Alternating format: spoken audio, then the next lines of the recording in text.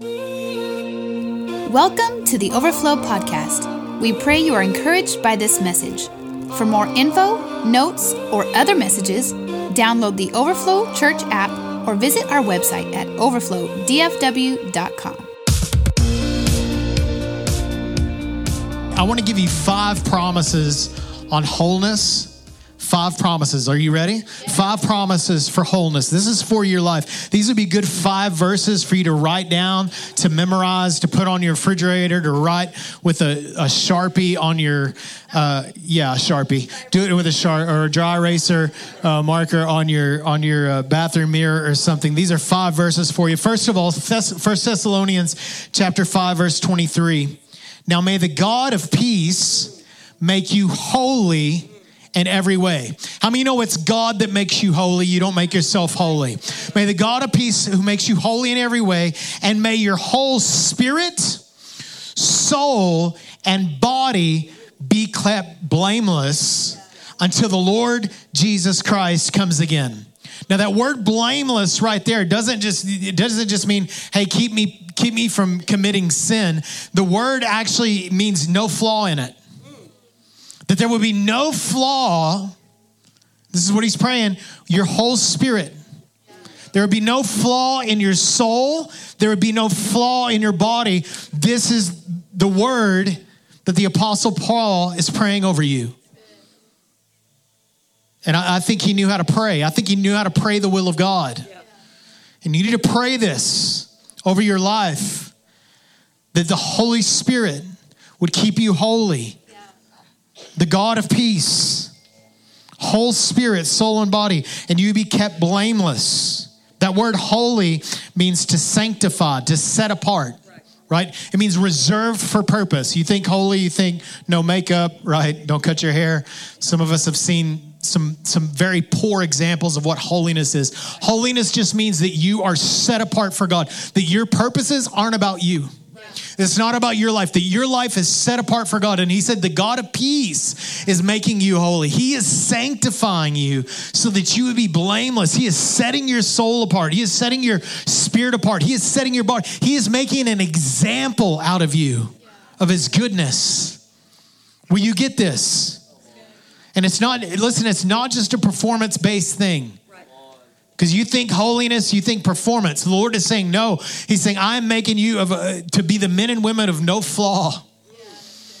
Because you're devoted to my purposes. Second promise, Isaiah 53:5. We know this. He was pierced for our transgressions. Lord, I don't deserve your healing. That's all right. He was pierced for your transgressions. You don't have to pay for your sins. He did. Anybody that will come to you and tell you need to pay for your sins, point them at the cross. Jesus already paid for my sins. That's condemnation. He was crushed for our iniquities. The punishment that brought us peace. Was there punishment due for the sin? Yes. But the punishment that brought us peace, that made us right with God, was on him. And by his wounds, we are healed. I like the New American Standard says this: the chastisement for our well-being fell upon him. The chastisement, the bruising, the pain that it took to get you well was upon him. And I know there is a lot of emphasis on self-care. I don't have a whole lot of problem with you taking care of yourself. You need to take care of yourself. But let me tell you today, he does a lot better job of taking care of you than you do of taking care of you. And a lot of this thing that we're labeling self-care is really just self-consumed. How many days do you need to be selfish? Because that's really what you're talking. I just need some self-care. And I'm not saying you don't do anything for yourself. You should do some things for yourself. You shouldn't abhor yourself. That's broken. But you shouldn't be obsessed with self. The third promise. You okay? I want to give you some things to take with you. Romans chapter 14, verse 17. The kingdom of God is not a matter of eating and drinking, but of righteousness, peace, and joy in the Holy Ghost. Joy in the Holy Spirit. What's the kingdom? The kingdom of God, in other words, it's not, the kingdom of God isn't about like coming to church and just fellowshipping and eating and having all these practices, the function. Because we think kingdom, we think function. I think kingdom, I think function. I think kingdom, I think power. But it's not just about function, it's about form. Our experience in the kingdom is form and function. And so the form is this: righteousness, right standing before God, made right before God. You didn't make yourself right with God. God made you right with him through Jesus. Righteous.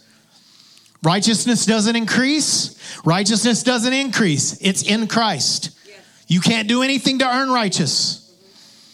You can't do anything to be righteous. You can only trust what Jesus did to become righteous. That's the primary core of the kingdom. What makes you worthy of being in the kingdom is that Jesus purchased you. Jesus purchased your righteousness, not a tainted righteousness, but the righteousness of God in Christ Jesus. What is God's standard of righteousness? God's righteousness. I'm a good person. Are you as good as God? Because that's the standard.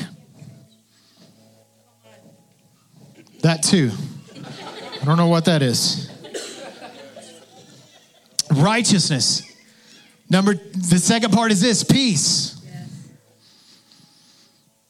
I just need some peace in my life. It's part of the kingdom. I need some joy. I'm not talking about happiness. I'm talking about joy. I like the way Bill Johnson says. He says that peace is quiet joy. I think that's the way he says it. And then joy is loud peace. Yeah. Come on, that's a good word. So our experience in the kingdom is form and function. It's function and power. It's form and posture. So it's not just about like all the when I think kingdom, I think power, dominion, all this kind of stuff. Yes, it is all about that. But there's a posture that we have. We get to, as kingdom citizens, you're righteous, you have peace, and you have joy. You have it. You're not going after it. It's already been provided for you. You just carry it out. You walk it out. Peace and joy are kingdom realities, not life occurrences. And this is what we go. If this just happens, then I'll have some peace. If things go my way, I'll have some joy. Guess what? That's not the way it works in this kingdom. In the kingdom, you have joy and you have peace and you walk those things out.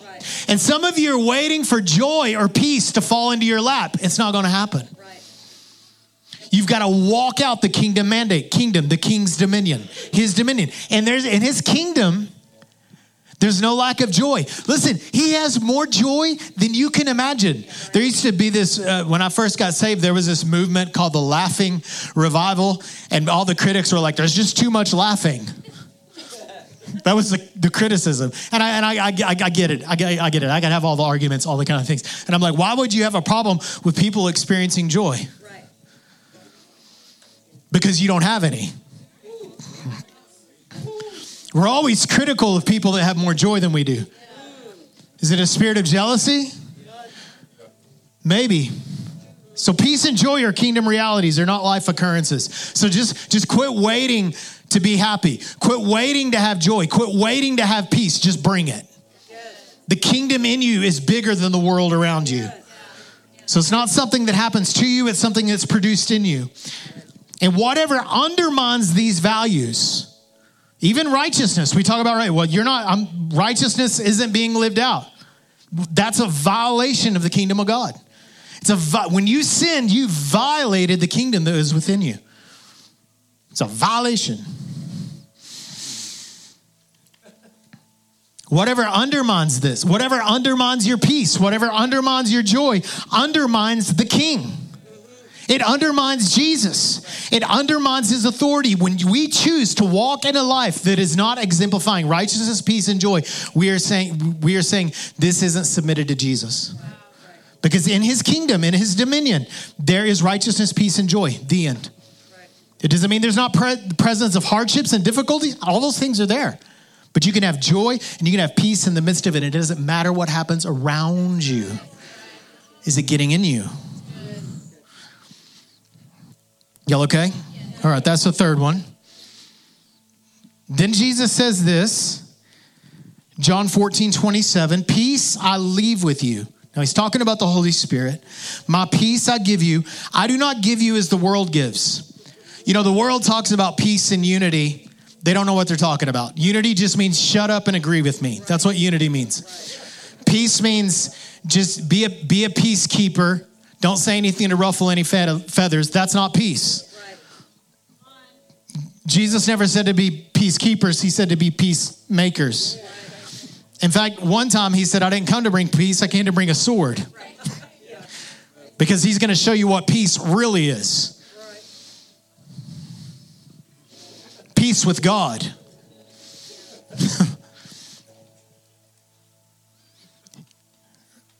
I'll leave my peace with you. I'm making it, the peace that Jesus had was because he possessed the Holy Spirit. He was possessed by the Holy Spirit. So the peace that we have comes from the Holy Spirit. Jesus suffered more than you'll ever suffer. I remember in about 2001, sitting in my living room, suffering with loneliness, feeling rejected, and the Lord showing up in my living room and sitting on the couch opposite that I was sitting on and looking into my eyes. And I didn't physically see Jesus, but I was experiencing his presence in this way. And he was looking deep into my heart. And I was like, Lord, I am so lonely and I feel so rejected. And he said, I understand. I'm rejected every day. But I'm here with you. I do not reject you. He says this, I don't give you the peace that the world gives. Yeah. And then he says this, don't let your heart be troubled. What does that tell us? That tells us that we let our heart get troubled. Right.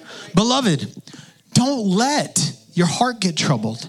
Listen, I know the world's a mess, man. You get on social media for 2 minutes and your heart will be troubled. There is more trouble that you'll experience, trouble of heart, by being on social media for 5 minutes than our grandparents experienced in their whole life. You don't have the kind of capacity to care about all the things. Let me just free you from that. You don't have to care about things that you have no influence over.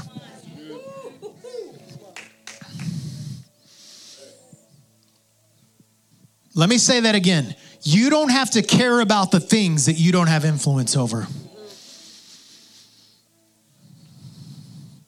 The Lord gave you a capacity to care, but he also gave you a capacity to transform things. And if it's not within reach, get your eyes and hands and heart off of it. Don't let your heart be troubled. And do not be afraid. See, the presence of peace in your life cannot be outsourced.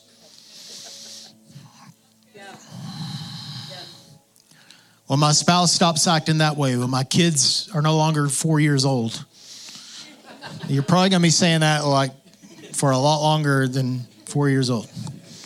Then I'll have some peace. When my boss gets off my case, when my pastor gets off my case, then I'll have peace. Peace can't be outsourced.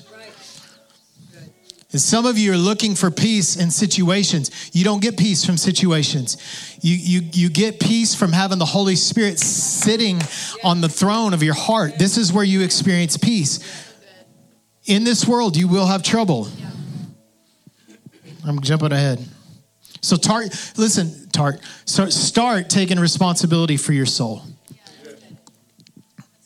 My soul isn't well because, and you point to everything outside. You have the keys. You have the authority. You have the dominion. Take dominion. Promise 5. 1 Timothy 1:7, 2 Timothy 1:7. Not the first Timothy, the second one. Same Timothy, second book. For God did not give us a spirit of timidity. He didn't make you timid. Well, he didn't make you that way. But a spirit of power, of love, and of self-discipline. Now, we just sang this. I want to break this down for you. When he's talking about timidity, he's talking about fear or being cowardly. I don't want to say it. I want to be accepted. I don't want to be rejected. What is that? That is a spirit of fear. Things are not going to be provided for. Things are not going to be taken. That's a spirit of fear. He says, God didn't give you that. I know you want to call that wisdom, but it's actually foolishness.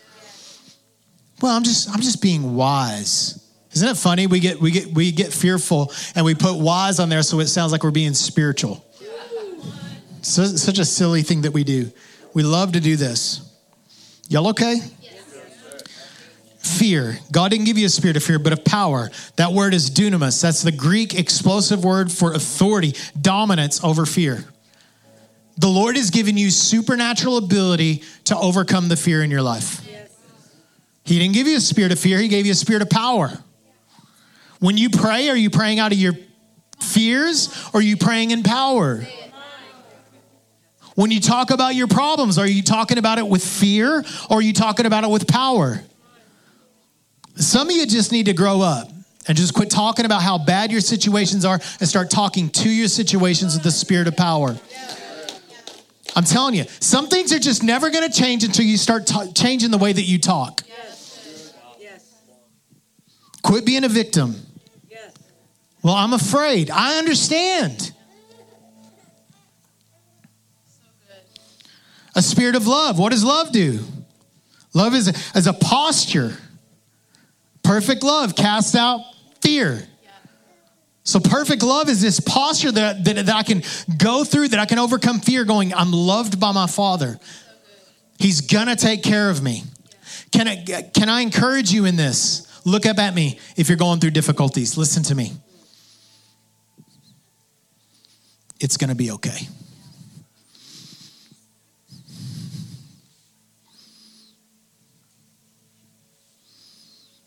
It might not be okay tomorrow. It might not be okay next week. I'm just telling you. But you are going to be okay. You are going to be okay because you are deeply loved by your Father. And he cares so much more about your well-being than even you do. More than you have a capacity to care. The Lord loves you, and he is such a good provider. Perfect. Listen, just enter into that perfect love. You are going to be okay. It might not go the way that you want it to go, but you are going to be okay. Listen, I know that you get in the grind. I know that it's hard raising kids. I know it's hard working in a job that's difficult. I know it's hard when you go through the ups and downs of marriage. I know that. But listen, if you would just stay in the pocket, you're going to be okay. Don't be afraid. Don't be afraid. And then it says this of self-discipline. Now, we just sang this song, Sound Mind, because older translations use this word, power, love, and a sound mind. And we like that because we think, well, if I can make a bad decision and then I can just be clear-headed about it. But the word is actually self-disciplined. And some people want to have a sound mind, but without self-discipline, but it doesn't work that way. You don't get a sound mind with poor discipline. It's one and the same. Sound mind means that you have clarity of thought to make good choices. So when we're saying, Lord, give me a sound mind, we're saying, Lord, give me wisdom. Lord, but not only wisdom, but give me discipline to carry out the things that I know that I need to do.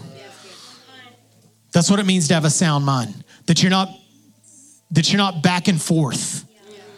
James says a double-minded man is unstable in all his ways. We need to be people that have a sound mind, that our mind is fixed, that our mind is disciplined, that we are operating in dominion over our mind, telling our mind how to think. This is what we spent some time last week on. And I feel like this week is almost kind of a part 2 of last week. But the reality is we do face these difficult, disruptive emotional states, right? I've had some of them this morning. the safest place I could be in my office with the door shut and deal with anxiety. This is not the way it should be. Yeah. But Jesus says in John 16:33, you can call it a promise if you want to. It's really a warning. In this world, you will have trouble. So when we talk about the life of faith, we're not saying that there's not going to be any trouble. Because I trust the words of Jesus. And Jesus said, I'm going to have trouble. Yeah. Trouble's coming. Yeah. Trouble might not be knocking on your door right now, but it might be there tomorrow. I hope you're prepared for trouble when it comes. Because Jesus says this, in this world, you will have trouble. But take heart, I've overcome the world. I've got it. I've got it. But you've got to make sure that you keep your peace, that you don't allow your heart to be troubled about the troubles. You know, we start talking about anxiety and depression and those things and how they're connected. 1 in 5 adults dealing with anxiety. It's probably higher than that right now. These are stats that are like 3 years ago. This is before a pandemic and all the drama in the world, all the rising tensions. Listen, pressure and tensions are just part of life. Get this. I can tell you, let me just be very frank with you. It was harder for the disciples that Jesus is telling this to than it is for us right now. I mean, their brothers and sisters, if they were in a congregation this size, their brothers and sisters are getting killed left and right because they're following Jesus. They're being persecuted. They're getting hung upside down. It's bad. So when we talk about, listen, we have this expectation that life is going to be easy. Oh, it's going to be okay. God loves me. Yay. Let's go play in the field and in the rainbow. Let's go throw glitter on people. Let's go get in the prayer line and fall out and just bliss. This is not the promise. This is not what we get in the kingdom. Right. What we get is all those things internally. Yeah, that's good. Even though all hell is breaking loose, we're going, I'm good. Yeah. Like I've got an anchor. Yes. And it's not in this world. Yes. Hebrews talks about this. The anchor is at the mercy where Jesus is making intercession for me. That Jesus is with me. That's where my anchor is. That's where my hope is. I'm like, man, this is not a good experience, Lord. But you are a good experience. Yes. Good. So when you start talking about your pressure, when you start talking about your tension, stop thinking that you're a victim. It's called life. Life is hard. Look at me right now, millennials.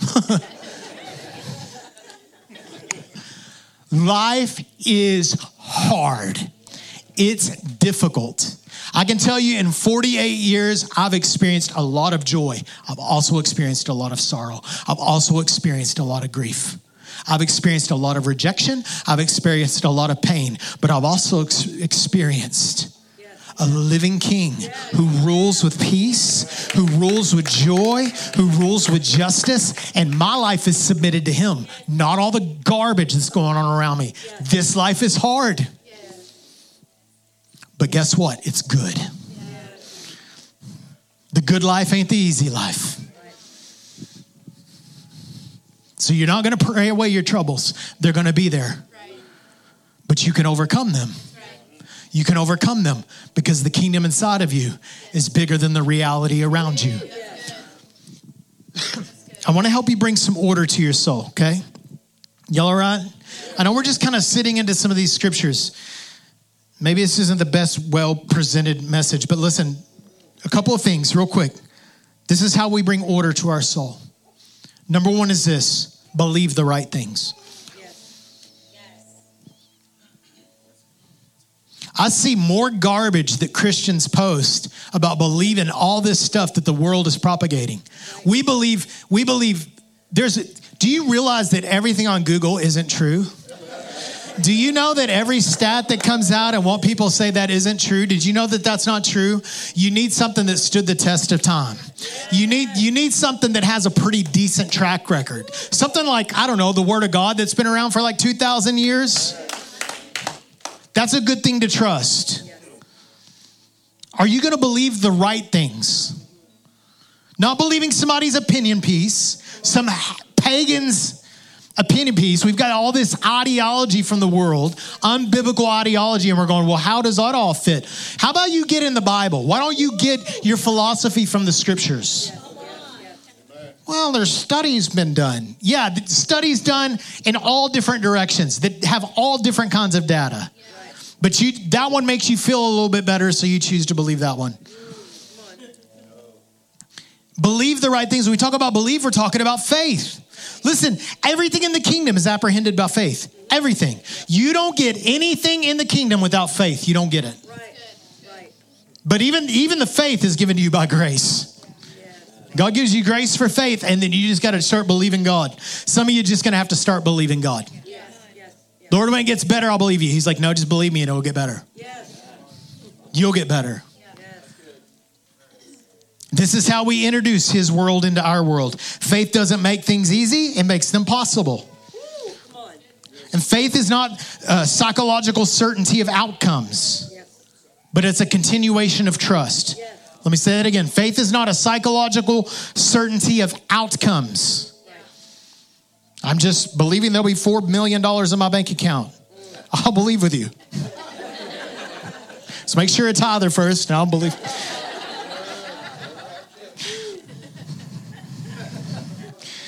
Faith is not psychological certainty of outcomes, but a continuation of trust. Romans 15:13, may the God of hope. I love the word. I love the way that God describes God. May the God of hope fill you with all joy and peace as you trust him. He's talking about faith. Lord, I want joy. I want a thing to happen.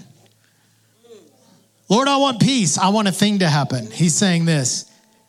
God will fill you with joy and peace as you trust him, so that you may overflow with hope by the power of the Holy Spirit. Do you believe him? Do you believe him? Do you believe that he's good? Do you believe that he's kind? Do you believe that Jesus revealed what the Father looks like? Do you believe that? Do you take him at his word? These 5 passages that we just went over, do you believe he's good for his word? I mean, is he a liar? Does he change his mind? Is he not good for it? What do you believe about him? Do you believe what he says about you? That you're loved, that you're valued, that you're cherished, that he cares for you more than you care for yourself. I had this thing happen in 2021. I was sitting on my back porch.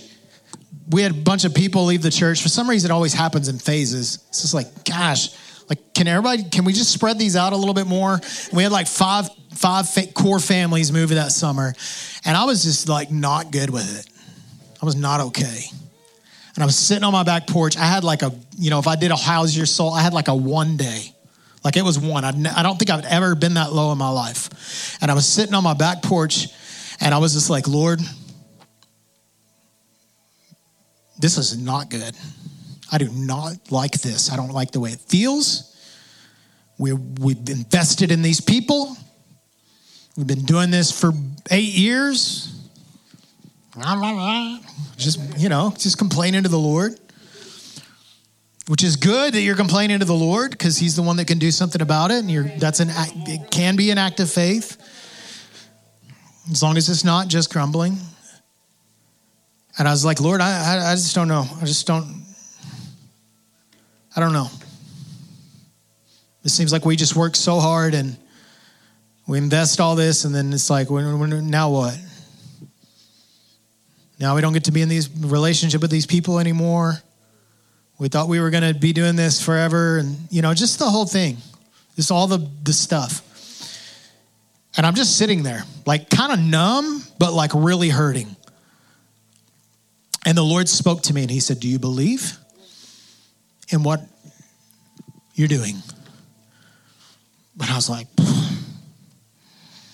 for 4 minutes, I was like this.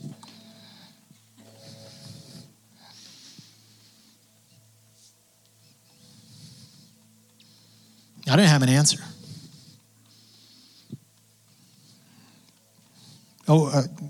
Sorry to disappoint you.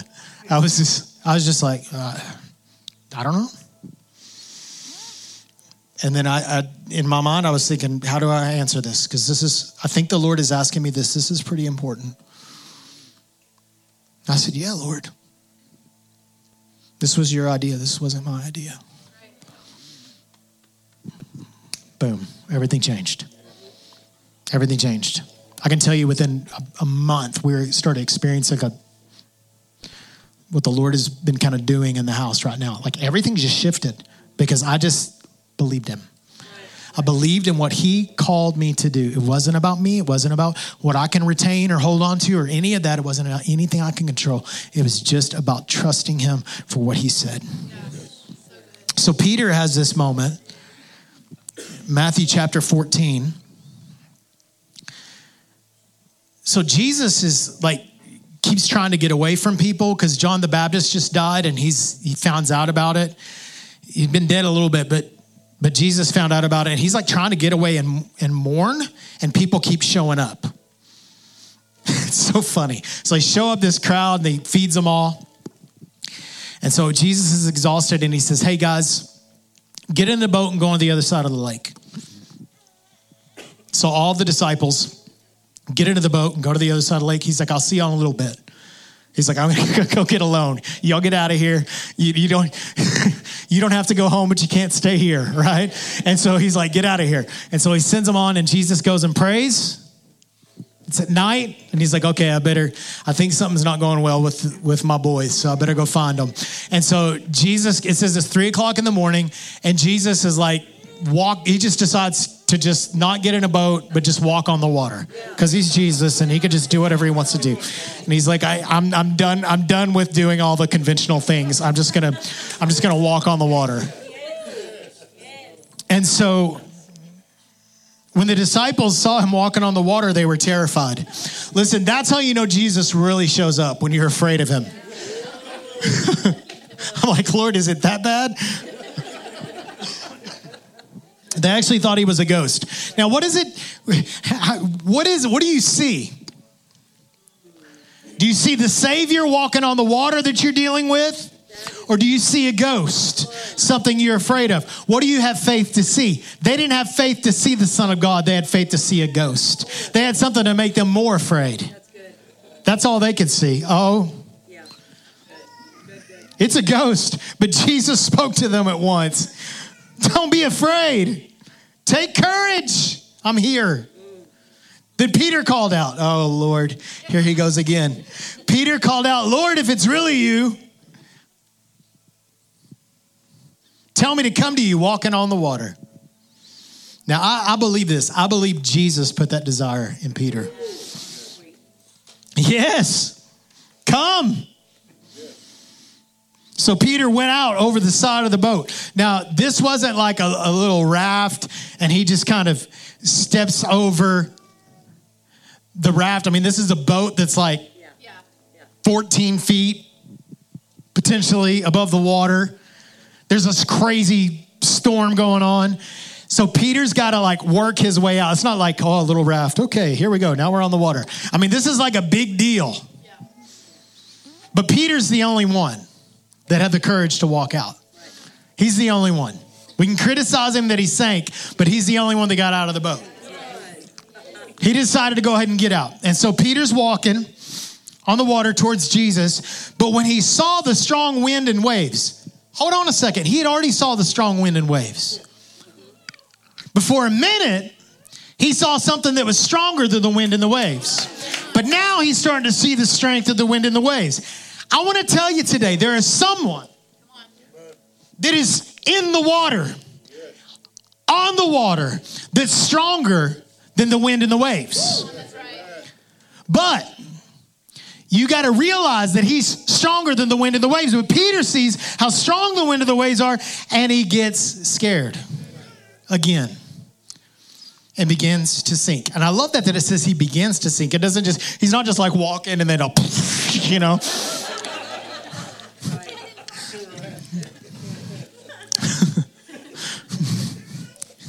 And Peter plummeted to the bottom of the sea and was eaten by great fish. Wrong story. So he's walking, he's doing okay, and he's like, oh, what did I just get myself into? Again. And he's starting to sink, and he gets scared because he's looking at all the stuff around him. Right. Instead of focusing on how strong Jesus is. And he said, save me, Lord. And I love this because even in this moment, by saying, save me, Lord, he's placing faith back in Jesus. He might not be walking on the water, but at least he's exercising some faith. I need your help, Lord. Yeah. Listen, even when you're sinking, he'll help you if you call out to him. You have so little faith. Now, we would say Peter had so little faith. I'm like, how many waves have you walked on lately? I mean, because in my estimation, that took a lot of faith. I mean, I'm in the boat. I'm like, oh, Jesus was here? What just happened? You guys fill me in, right? I'm with my eyes closed. I'm just kind of ignoring the whole situation. Jesus said, why did you doubt me? And when they climbed back into the boat, the wind stopped. Then the disciples worshiped him. So Peter exercised doubt and started to sink when he allowed the storm to get more attention than Jesus did. And believing is where are you setting your attention? Are you setting your attention on the drama?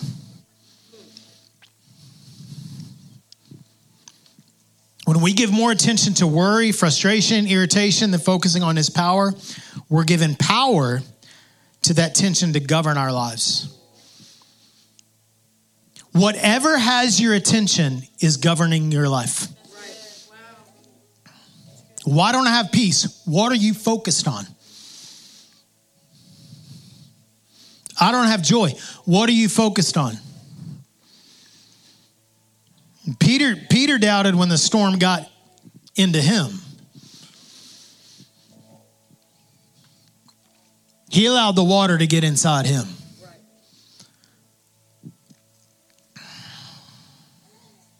Believe. Believe the right things. Number 2, say the right things. Whoop. Careful little mouth, what you say. Proverbs 10:11, the words of the godly are a life-giving fountain. When you show up at work tomorrow, the words that are coming out of your mouth, are they a life-giving fountain? Are you dishonoring the boss? Are you dishonoring the other employees? Are you dishonoring your spouse because you're complaining how hard the weekend was? Are you complaining because your team didn't win the Super Bowl? No, the words of the godly are a life-giving fountain. Proverbs 18:21, we know what the tongue has the power of life and death. And this is what we say all the time. The venters say this, I'm just venting. But what are you venting? Are you venting faith? Or are you venting doubt? Are you venting confidence in Jesus? Or are you venting fear? Well, I'm just being real. Perhaps you need to be faithful. Well, I'm just being real. Perhaps you need to exercise the fruit of the Spirit, which is self-control. Well, I'm just being real. Perhaps you need not another person to affirm your poor language. Maybe what you need is to shut up and declare the word of the Lord. Maybe you don't. I'm going to offend somebody. Maybe you don't need apathy. Maybe you got enough people feeling sorry for you. Yeah. Yes. I don't need a person feeling sorry for me. I need a person that believes in God's destiny in my life, that'll pray and stand for, that'll speak the word of God saying, I believe in you. When you're discouraged, he'll say, I believe in you. I believe you can overcome. That's what I need in my life. I don't need someone else just crying across the table. I'm grateful for those relationships, and we have those all over Overflow. But I'm telling you, apathy don't break the yoke. The anointing does. I said apathy. Empathy is what I'm saying. Empathy doesn't break the yoke. The anointing does. Now, if you don't have empathy and you got apathy, you got a problem. Did I say apathy the whole time?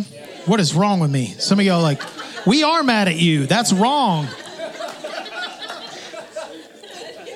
I don't need to preach that whole part over.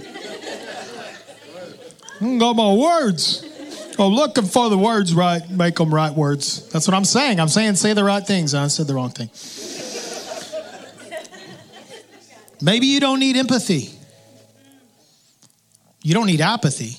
But maybe you don't need an empathetic word. Or someone just to kind of cry. Listen, maybe you need someone who loves you enough to be honest with you. And say, you're sinking. Focus on the Lord. Someone that loves you, that is empathetic with you. You know, it says in 1 Samuel 30, verse 6, is that David encouraged himself in the Lord. Are you willing to encourage yourself in the Lord? Listen, stop just looking, I just need someone to encourage me. Encourage yourself. Then you'll be encouraged. Then you can encourage other people. And then when you feel discouraged, they're going to come around and they're going to encourage you. But if all you are all the time is a drain, because you're a complainer and complaining is draining, and every time you get around people, all you ever do is complain, they're not going to be around you anymore because you've eliminated them. They're not going to be around you to encourage you when you need to be encouraged because all you ever did is complain and drain. And they're like, not answering that phone call. Sorry, I can't make it. Quit expecting people to carry what only the Lord carries. But we do need people. I am going to talk about that as we continue this series in a couple weeks. We do need people.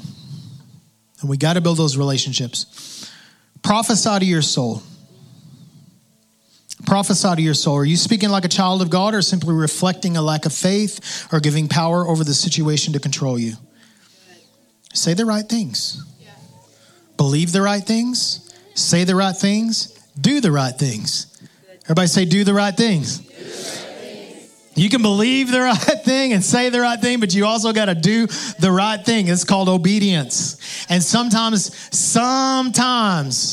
obedience is a hard decision. And it's not comfortable. Have you ever done the right thing and not have peace about it? I've done the right thing. Most of the time when I do the right thing and it's a hard thing, I don't have peace about it until after I do it.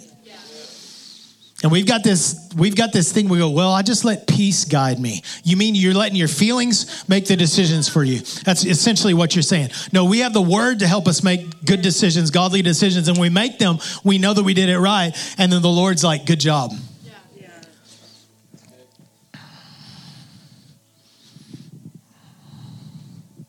And this is the thing, when we make poor choices, we get bad emotions. We call that shame. And let me say this about shame. When we talk about shame, a lot of times we give those keys to someone else too. Listen, sin imposes way more shame than humans do. When you sin, the repercussions of that is shame. That's one of the reasons why it's important for you to make good choices. Because it's not just like you make the bad choice and like, oh, I'm forgiven. You don't ever feel that way when you make a bad choice. I don't. I'm like, dang, I'm beating myself up. What is that? That's shame. Because sin bears within itself punishment. And that sin now is punishing me. So what if we just lived in a way that the devil didn't have anything to accuse us of? When he makes accusations, we go, well, I didn't do that. I had a pure heart about it. So then shame doesn't have any room in your life. We talked about shame a couple weeks ago. You can go back and listen to that.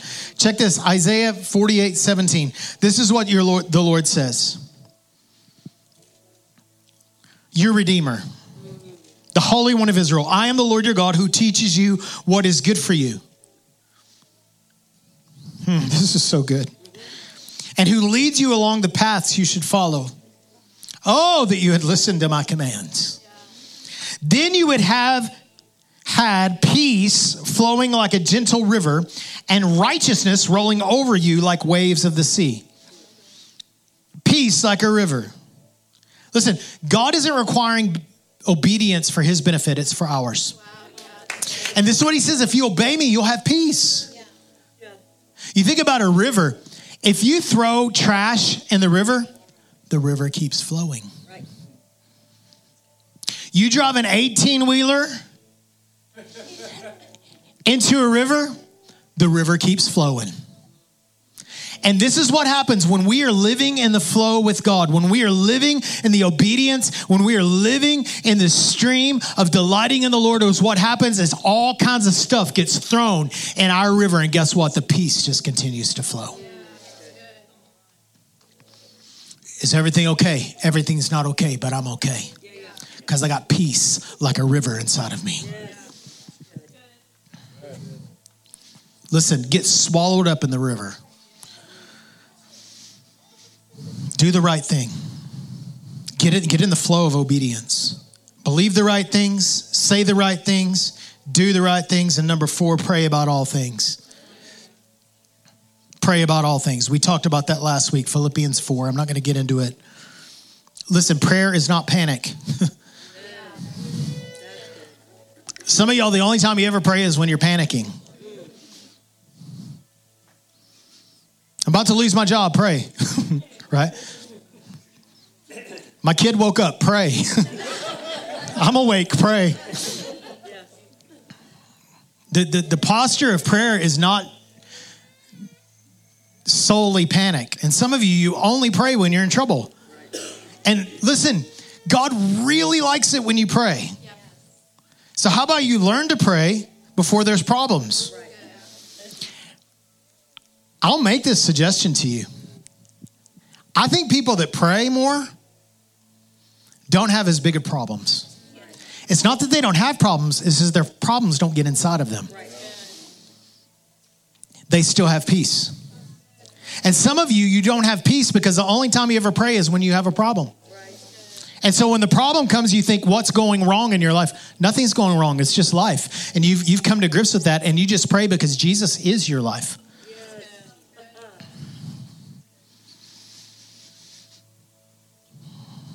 All right. I'm just preaching today. 1 Peter chapter 5. Stand up with me. We're closing. I just want you to kind of get your posture ready. What do we do with what we're troubled with? What's weighing us down? Because we asked you in the beginning of the service, what's weighing on you? There's a story in Acts chapter 27 about the shipwreck. The Apostle Paul's there.